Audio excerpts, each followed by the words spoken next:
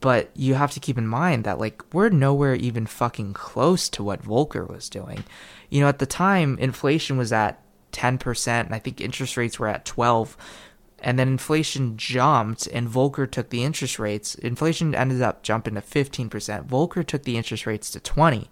So the reason that Volcker's style worked was because the federal funds rate was higher than the rate of inflation. And you have to think about it right now. That's what stopped the inflation momentum in America. When you made it so, like, impossibly hard to borrow money, to circulate throughout the economy, and people would have to pay literally an arm and a leg to borrow money, they stopped fucking borrowing money, and then inflation went down. I think you're in a different scenario now. I mean, it's not too unfamiliar because you obviously had the oil crisis in the 70s, but Volcker was sort of pulling this in like the 80s, the early 80s. You have to think, if that's really the mistake that Jerome Powell is trying to avoid, well, fund rates are at 3.5 right now, and inflation is at 9.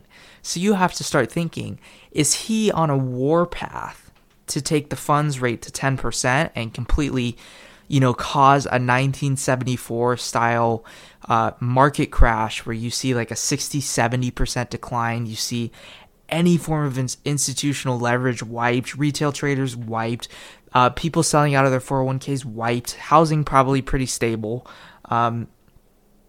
Or do you see Powell recognizing that he can't fight the supply crisis by raising interest rates, right? He can't fight the war by raising interest rates in America.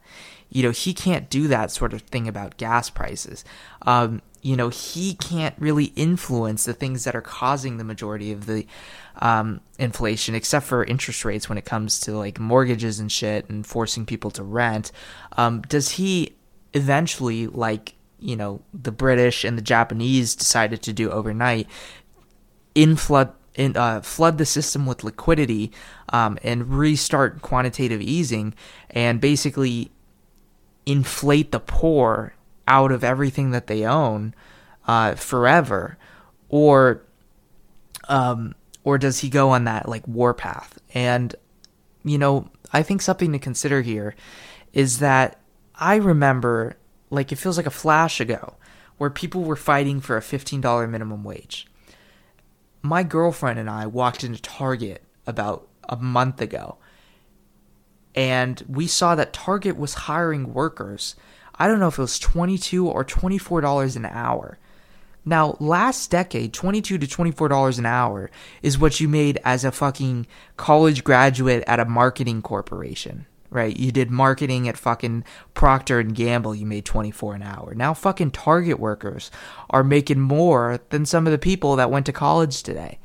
And so you have to wonder, like, such a gap in the rise of incomes as far as what it takes to survive. I mean, I know personally, having lived in Southern California my entire life, my rent is currently double for a 1-bedroom what my mom was paying 10 years ago for a 2-bedroom, right?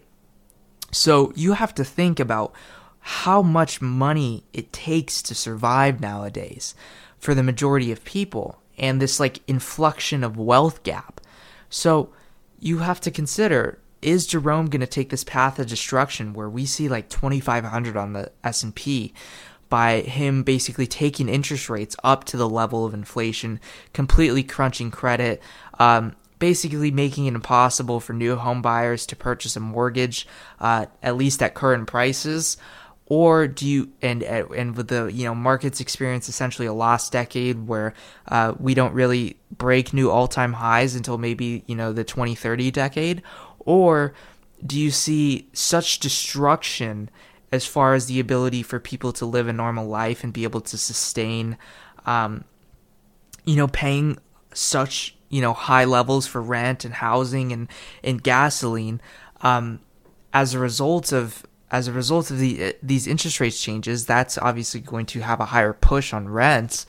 Or do you see them, Jerome say, fuck it, we need to make sure that people are surviving, and if that means that we devalue the currency at 9% a year, as long as people are making, at getting raises at 9% a year and going out and spending that money at grocery stores and Target and Walmart and Amazon, and those companies are making 9% more a year, we kind of fucking balance it out, and hopefully once, all of this supply crunch war shit is over, the inflation comes down itself.